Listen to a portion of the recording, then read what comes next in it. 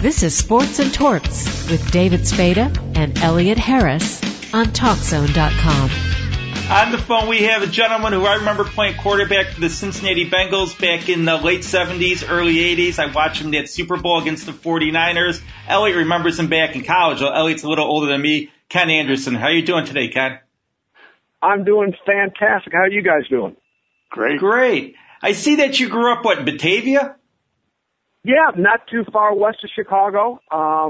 In fact, I guess my claim to fame is my next-door neighbor through the backyards was Dan Issel, who was an All-American basketball player at Kentucky and now in the NBA Hall of Fame. So Issel was the second best athlete to come out of Batavia. Well, I think we'll rank him number one because he's in the Hall of Fame. Okay. There was also another famous person from that area. There was a Miss USA at that time, I think. That may have been, I don't know, that may have been after me there. You got me on that one. She certainly wasn't in school when I was there. You would have noticed. Yes. Batavia is not exactly a hotbed of football. But even with that in mind, how did you end up at Augustana and not a large school? Well, when I was coming out of high school, I was about maybe 6'1" and weighed about 170 pounds and was probably a better basketball and baseball player than I was a football player. So I was actually going to Augustana to play basketball and baseball. And that summer, my high school football coach talked me into writing a letter to the football coach at Augie and to see if I could try out. And, a lot of times, at least at that point in time, at Division III schools, they take warm bodies to fill out the roster. So they let me try out, and by the second or third game of the year, I was the starting quarterback on the varsity. Did Big Ten schools not come after you, or? No, I was just too small, and I didn't have a great high school football career. A few teams had looked at me, and I probably could have gone to other schools. The size of Augustana, Milliken down in Decatur and McMurray down in the southern part of the state, but nothing bigger than that. Okay. When did you realize that you were good enough to play in the NFL? Well, I think after my sophomore year, scouts started coming by, and certainly the spring of my going into my senior year, a lot of scouts, came by and worked me out. There was no combine in those days, and as I recall, just about every team in the NFL came to watch me play in person. The one that did not was the closest one, and that was the Bears. That's because the Bears had that great quarterback, Bobby Douglas, back then. Well, I guess they didn't need me. But anyway, it was kind of, Jack Brickhouse, one of the great announcers of all time, his daughter was in my class. And so she would drag him out for homecoming every year, and he would go back and tell the Bears, I may not know what I'm talking about, but I think there's this kid at Augustana that might be able to play quarterback. You might have been able to help out the Bears.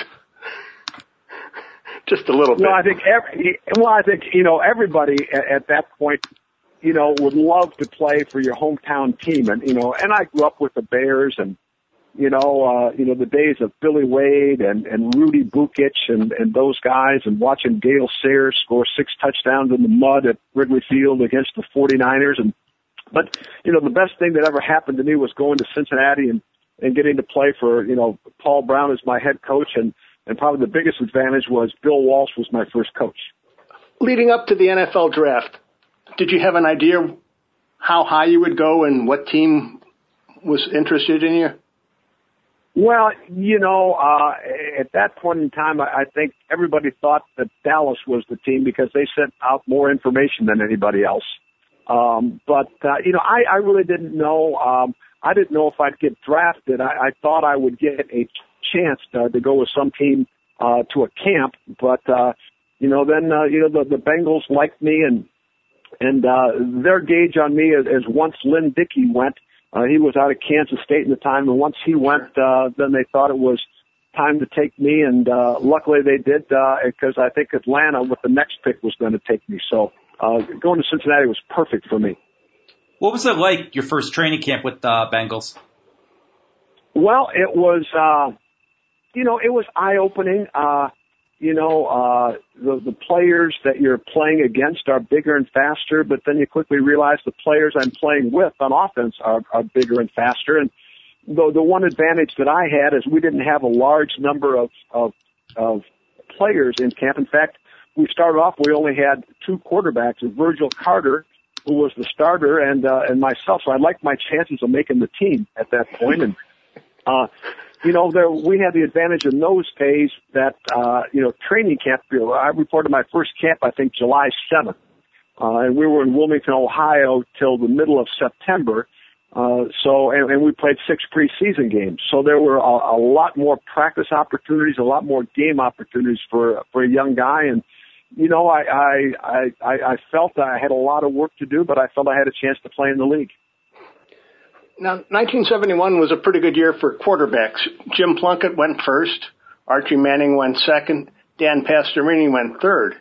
And then no quarterbacks until round 3 where, as you said, Lynn Dickey got drafted ahead of you. And then Joe Theismann went in the 7th round that year. Right. Despite all the publicity machine that Notre Dame may have been able to crank out for his career, a guy from Augustana ends up, I would assume you go into Cincinnati with not the build-up that a Plunkett or some of these other guys had who were drafted ahead of you? Well, I think a lot of the media in Cincinnati didn't even know where Augustana was.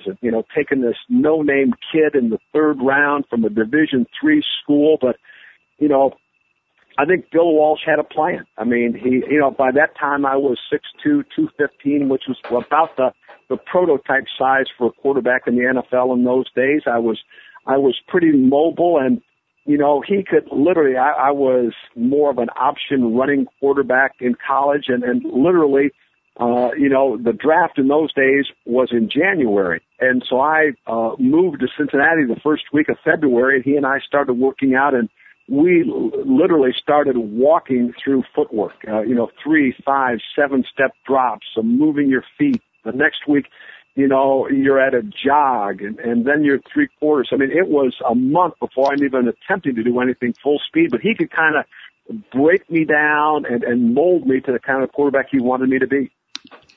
Did you see the true genius of Bill Walsh back then?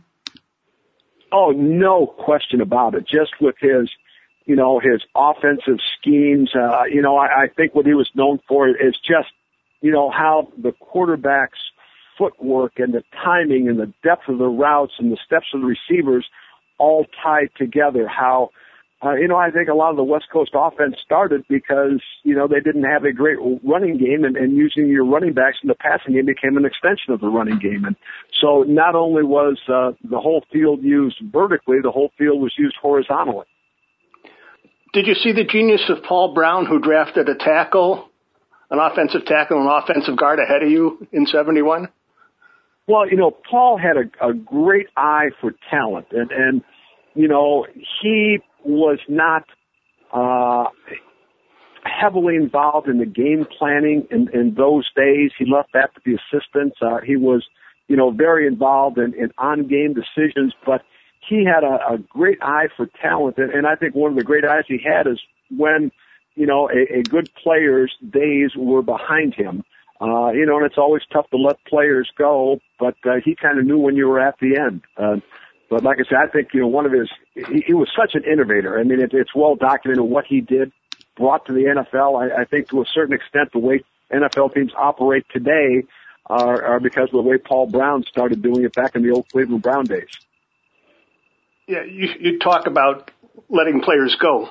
I'm looking at the 1971 Bengals roster, and it looked like a pretty young team. There's, a guy here, a guy there that might have been, 6 years older than you, but the overwhelming majority are within a couple, 3 years of you. Did that make the process, the transition simpler? Well, and I think one of the things that made it easier is, being able to move to Cincinnati in February. So before you go to training camp, I had been through the installation process twice as far as the offense was concerned. We had a lot of players that lived in town. You got to know them before, you went to training camp. And, geez, in 71, that was only the fourth year removed from expansion for the Bengals, who came into existence in 68.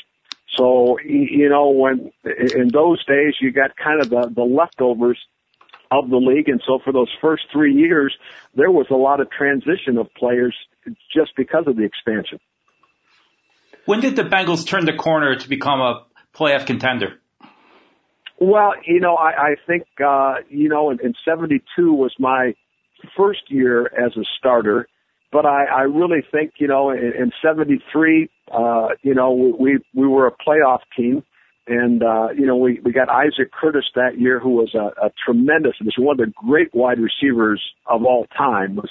He was a football player that was a world-class sprinter rather than being a world-class sprinter who tried to play football. And that really opened things up for us. We had a pretty explosive offense, and, that year, I think we might have won the division that year over Pittsburgh. Was your main strength your accuracy or arm strength, or how would you assess yourself?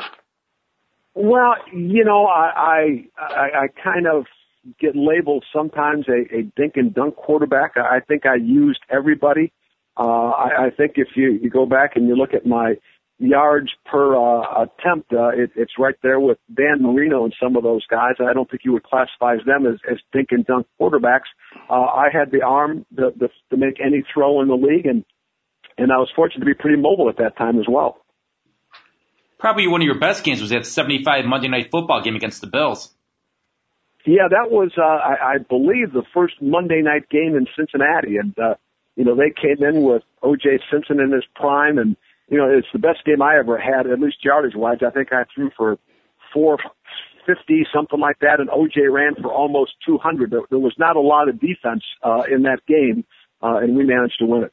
75 season, 11-3 record for the Bengals, the most victories in team history at that point. Could you tell that you had a team that was going to do special things? Yeah, and we had really developed, and we had a pretty good year in 74 and 75. 11-3, but we were the wild card. I think during that period of years we happened to be stuck in the same division with Pittsburgh, who was one of the great teams of all times, one of the great defenses of all times. But for most years we managed to hold our own against them, and like I said, we felt we were a pretty good team that could play with anybody that year. Were the Steelers the toughest defense you had to go up against during the 70s? Oh, no question. I mean, you look at the number of Hall of Famers that they had on that defense. And of course, when you're talking about on the other side with Bradshaw and Swan and Stallworth, and they had a lot of weapons over there. And, that we had some great battles with them. And, it was kind of fun because at the end of my coaching career, I got to spend 3 years coaching in Pittsburgh and renewed a lot of those friendships. Yeah. I do believe you had a game against the Steelers where you went 20 of 22. Yeah. So they couldn't have been that tough, right? Well, it was. I think, it was just, we were patient that game. They played a lot of, cover two, and, they could get to the quarterback with a 4-man rush, and we took what the defense gave them and won in a tight one. But I think the thing I remember most about that game is late in the game, we were going in and it's, somewhere around the 20-yard line, and, our running back went up the middle and, was tackled and, rolled over, put the ball on the ground, and, thought the play was over, but for some reason no whistle had blown, and Mike Wagner, their safety, picked it up and started running, and I chased him down. They ended up not scoring on that drive, and we held on to win. So Mel Blount didn't give you any problems in that game? Well, Mel Blount, what a cornerback he was. I mean, one of the first, big corners that there were, and in fact, that's why the 5-yard chuck rule ended up coming into being, because he was so big and physical, you couldn't get off the line against him. And so, we had to face him twice a year. And I think Paul Brown happened to be on the competition committee at that time, and that may have had some influence. Yeah. I think they ended up calling it the Isaac Curtis rule, right? No, that would probably be a good name for it. But your cornerback that on your team wasn't too shabby either in Ken Riley.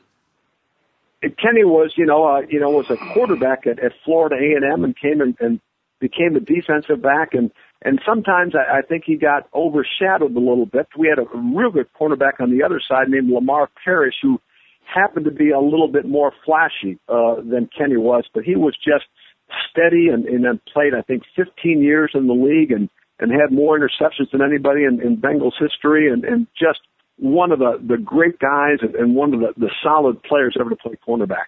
And I think there's a guy that should get some Hall of Fame recognition. How tough was it ending that 75 season with the 31-28 loss to Oakland? Well, it was tough, and they got off to an early lead, and we kept coming back. And I remember going down, and we had come back, and we're going down. We got a chance to win the game, and it was a fourth down, and I can still see Chip Myers coming over the middle, and unfortunately, Ted Hendricks got a sack, I believe, on that play. But I think the tough thing is after that game, that's when Paul Brown retired, and Bill Walsh left and went to San Diego from there. How did Bill Walsh not end up getting the job as the head coach? I never got that. Well, I don't know. What people don't remember is Bill Johnson was our line coach. Was a great player with the San Francisco 49ers. Was a center. Was on all half-century teams. And was an excellent football coach. And to be quite honest with you, I thought at that point in time, I agreed with the decision. As much as I hated to lose Bill Walsh, I thought, Tiger Johnson was probably more ready at that point in time to become a head coach. At one point, you had an Ohio State backfield with Archie Griffin and Pete Johnson. Did you say to yourself, I'm glad I didn't play at Ohio State because all I ever would have done was hand off to those two guys? Well, and the Woody Hayes, I'd love to play for Urban Meyer. He does, but that's, that was, the 3 yards in a cloud of dust, and with Woody's philosophy that when you throw, three things can happen, and two of them are bad, and we're just not going to do it. But I think one of the big weapons, and Archie was more of a role player with us, but Pete was our fullback, and and those offenses of Paul Brown in those days, the fullback was the main ball carrier, and Pete was a 1,000-yard rusher. Was there any concern when Forrest Gray became head coach that he would try to use that Packers system with the two running backs and just keep running the ball? Well, I think one of the things, Forrest was a great coach and just what we needed. We had, in the late 70s, we were not a very good football team, and we needed somebody tough, somebody to install discipline, and Forrest was certainly that guy. But I think one of the big attributes was that his offensive coordinator was Lindy Infante. And Lindy was a great offensive football coach, and we were one of the first ones to run what is now the nakeds and the bootlegs. And I think our Super Bowl year was about my 10th year in the league, and I think I was the second leading rusher on the team because of that. We had started installing an option game. And Danny Ross was the perfect tight end, to run that when he's running off a technique, and he and I were on the same page. And, we kind of run the little smash routes on the outside, and it's kind of inside, outside, high, low. And, Lindy brought a lot of innovations to the game for us. What was that 81 season like when you guys went to the Super Bowl? Did you know in training camp that you could be something of that caliber?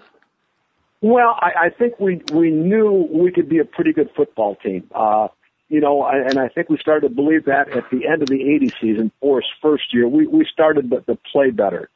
And then, my replacement had already been drafted that year, Jack Thompson out of Washington, or Washington, I think it was Washington, the throwing Samoan. And, the Super Bowl year started off, and we were playing Seattle on opening day, and I threw 3 picks in the first quarter and got benched.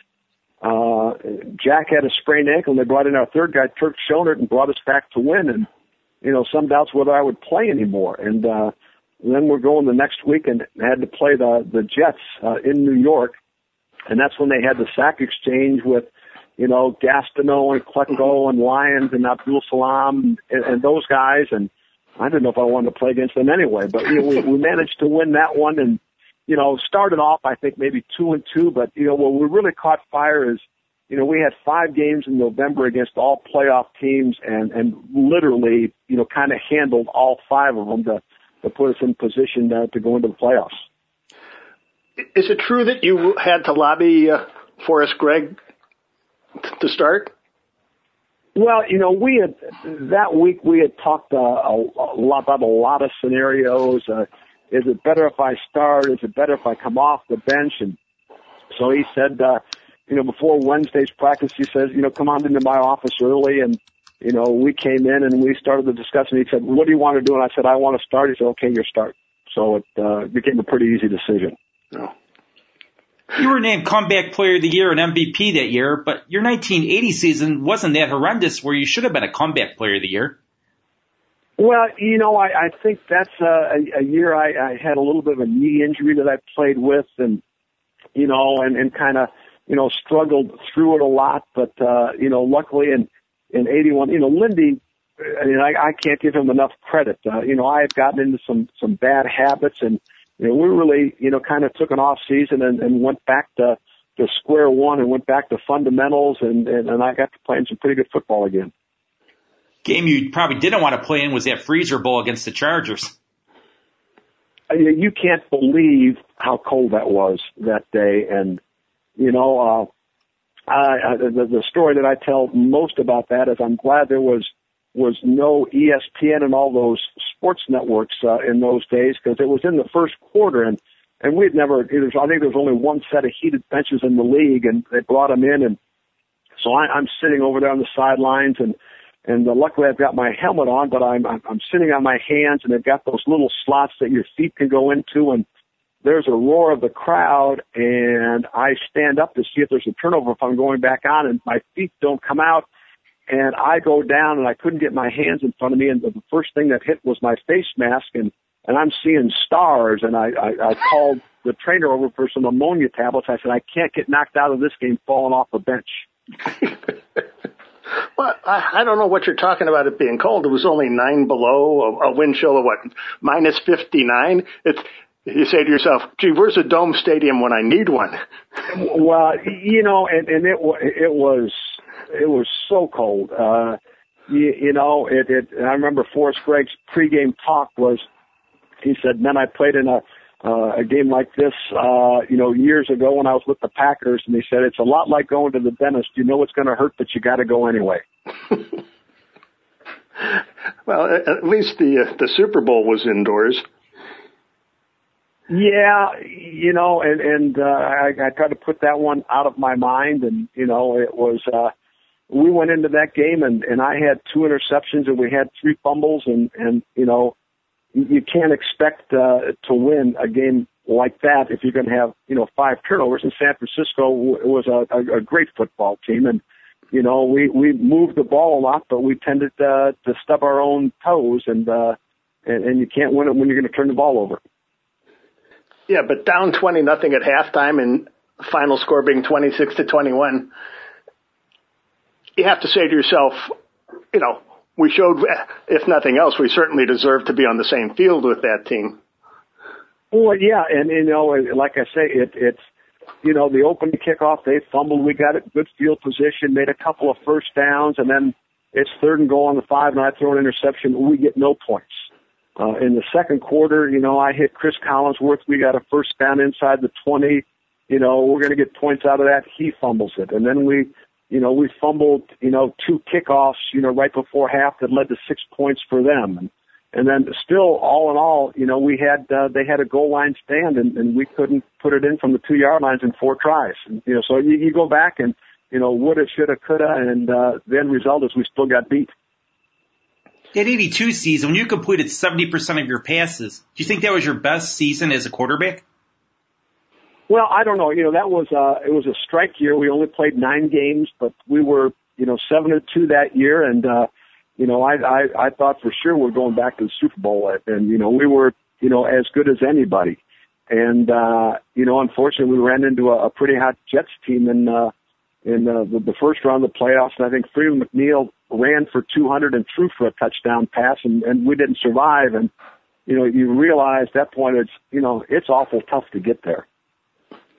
Did you have a favorite receiver to throw to? Oh, gosh, I had a lot of them.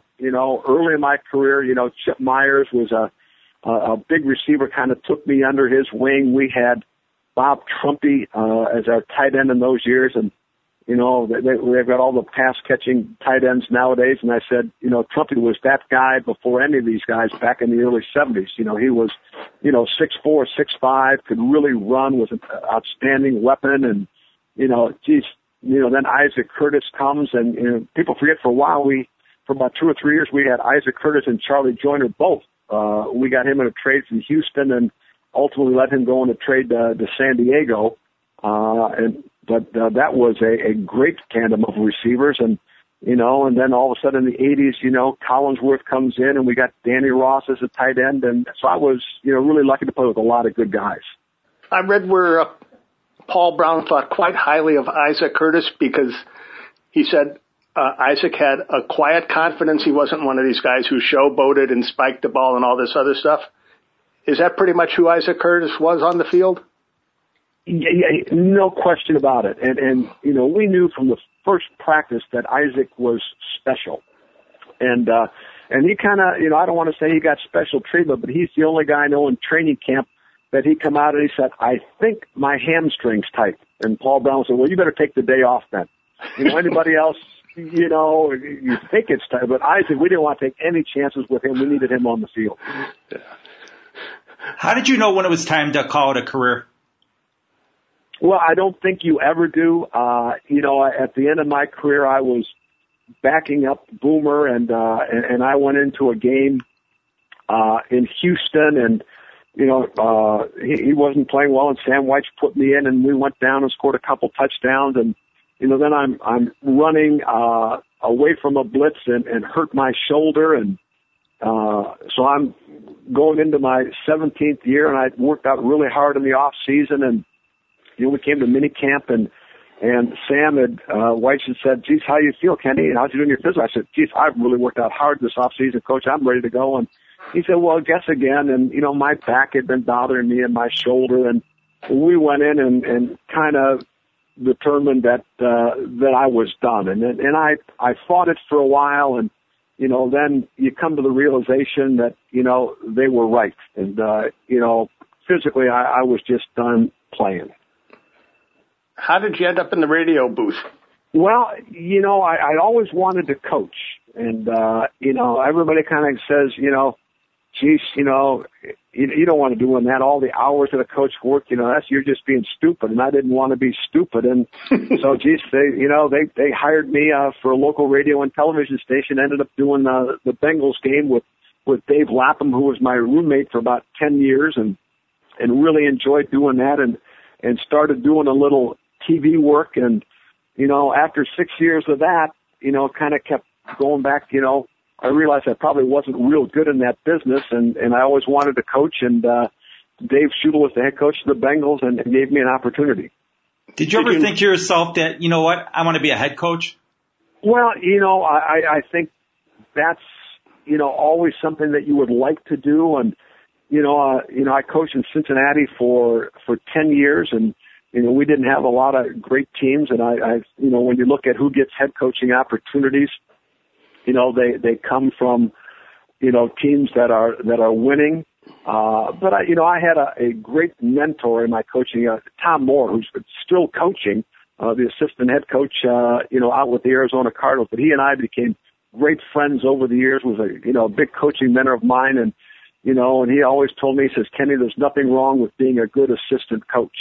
And, I kind of always believe that if you work hard and you do your job, things will take care of themselves. I know the pensions are better for assistant coaches than the former players. What's that? The pensions are better for the former coaches than for the players. That's why I could retire when I did, because of the coach's pension. No, it was, I had 17 great years of coaching and 17 wonderful years of playing, and 6 years of covering football as a broadcaster, and it was time to kind of slow down and chase around grandkids. I think there's a certain irony that a guy who is so identified as a Cincinnati Bengal picks up a Super Bowl ring with the Pittsburgh Steelers. Well, I think a lot of people in Cincinnati had a tough time with that, and I said, I'm not the one that wanted to leave Cincinnati, and they brought in Marvin Lewis, who's done a great job in Cincinnati, and every coach wants to bring in his own staff, and so I was let go, and I spent 4 years down in Jacksonville, and at the end I was one of 19 assistant coaches that Jack Del Rio fired, and I needed a job, and the Pittsburgh Steelers and Coach Tomlin gave me one, and had 3 great years up there. It really, my wife and I enjoyed our stay up there, and had a chance to win a Super Bowl. And I still remember getting back to the team hotel that night and went into the bar and kind of waiting for all my family to get back from the game. And Lynn Swann comes up and puts his arms around me and says, "Kenny, you finally got a Super Bowl ring, but you had to come to Pittsburgh to get it." And it helped, too, that your mentoring made Ben Roethlisberger the great quarterback that he is. Well, I don't think I had a lot to do with that. Ben is a tremendous player, and he kind of gets the notoriety. Geez, he can't. He's so big you can't get him down. He makes great plays, outside the pocket, and he can tear you up inside the pocket as well. This guy, had it all, and I think I rode his coattails more than I helped him out. How is it that the Bengals never retired your number and Andy Dalton's wearing it these days? Well, I think, the Bengals have retired one number, and that was their first number 1 draft choice, Bob Johnson, number 54, who's still a great friend of mine, was my center for a lot of years. And I think the league had discouraged teams from retiring numbers, and so they never did. And when they were going to draft Andy, I got a call from the draft room, and they wanted to know if it would be okay with me if they gave Dalton number 14. And what are you going to say? And so my comment was to them, he can have number 14, but he better play good. and so far he's played pretty good. How hard is it being a finalist for the Hall of Fame and not getting in? Well, I think the first time when I was eligible and got down to the final 15, it was disappointing, and then after that, quite honestly, I don't think about it. I really am proud of the career that I've had, and now that I've retired, I get to spend a little bit more time back in Cincinnati, and I get to see former teammates a lot more, and I just enjoy being around those guys, and we've got one Hall of Famer, and certainly turned my career around in the age when we drafted Anthony Munoz to play left tackle, but just to be around those guys and to reminisce and tell stories, and the one nice thing is the farther you get away from playing, your memory gets a little bit, well, I don't want to say clouded, but you only remember the good times, and sometimes you embellish those, and you're probably a little bit better player than you really were. Well, that always helps, especially for the people that never saw you play. Yeah. Well, when I go out to talk, the title of my talk is "My Career as I Remember It." I make no attempt to get dates, facts, or statistics correct. Do you think to yourself, if you would have went nationally or broadcasting, you'd probably get in? Because it seems like nowadays the people who are getting in are the ESPN, NFL Network, CBS, NBC guys. I mean, they pump these guys up like a Kurt Warner is a finalist this year. But again, your stats are better than Kurt Warner's. Well, I don't know. It's so hard to go by stats because of the era, that I played in. What they call it up until 79 was the dead ball era. Mm-hmm. When offensive linemen, could not extend their arms, they had to keep their hands within the framework of the body. Pass protection was tough. You didn't throw the ball as much. You only played 14 games. And now it's a much more wide open game, and we were a small market team, and there was no ESPN, and I remember Monday Night Football was such a big deal because that was the first time you saw highlights from other games around the country. I mean, it wasn't like you go home Sunday night and you're catching the league highlights. There were no highlights till Monday Night Football. So I don't think as many people, got a chance to see me play. I don't even know who the voters are now and whether they're old enough to have seen me play. And so, like I say, I don't spend a lot of time worrying about it. I'm more concerned about helping my little grandson, hit a baseball, hit a golf ball, and dressing up my little granddaughter in her gowns. How did the Ken Anderson Foundation come about? Well, I've got, my wife and I have a nephew who's severely autistic and, had some behavioral issues and it just, he could get violent at times and his parents realized he could no longer live at home. And he went to a facility and, we always say it was bare bones, it was about 8 cabins with 10, 12 boys in each cabin and he did well in that environment, but he turned 22 and he had to go into a group home and sometimes the options there aren't, what you'd like them to be. And so we started our foundation to build a community for adults with autism and other developmental disabilities, as we say, a place where they can live, work, and play. And it'll be a totally, integrated community and that there will be other homes for, people without developmental disabilities as well. So, we keep plugging away with that goal. We've been on our own for, just about a year now and, things are progressing. We have our own 501c3 status and, so we are a charitable foundation and, we keep plugging away and, we hope to make a difference in the lives of those with developmental disabilities and to let them live their life as best as they can, as independent as they can. It seems like the Cincinnati athletes tend to stay in the community and do a lot for the community. Yourself, like you said, Anthony Munoz is active in the community. Even though Boomer's living in New York, it seems like he does a lot in Cincinnati also. Well, Cincinnati is home to a lot of us, and you're right. A lot of guys have made Cincinnati their home. I didn't want to be cold anymore and shovel snow, so I'm down in Hilton Head, South Carolina. But we get, because of the foundation, because of grandkids, we get back once a month. And, and Cincinnati has been a wonderful community, for me. We still call it home. And, like I say, and so to be able to do a project like this in Cincinnati means a lot to us. I think you go every month to go to Montgomery Inn for the ribs. Well, that's a must stop. You got to do there and you got to do Skyline Chili whenever you get back. So, Does it help being the former? Does it help being the former Bengal quarterback? You don't have to wait in line when you go for Skyline Chili or to Montgomery Inn? Well, if you've seen me lately, I look nothing like the guy that played football, so nobody knows who the heck I am.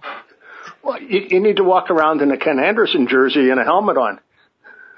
I say that for the grandkids.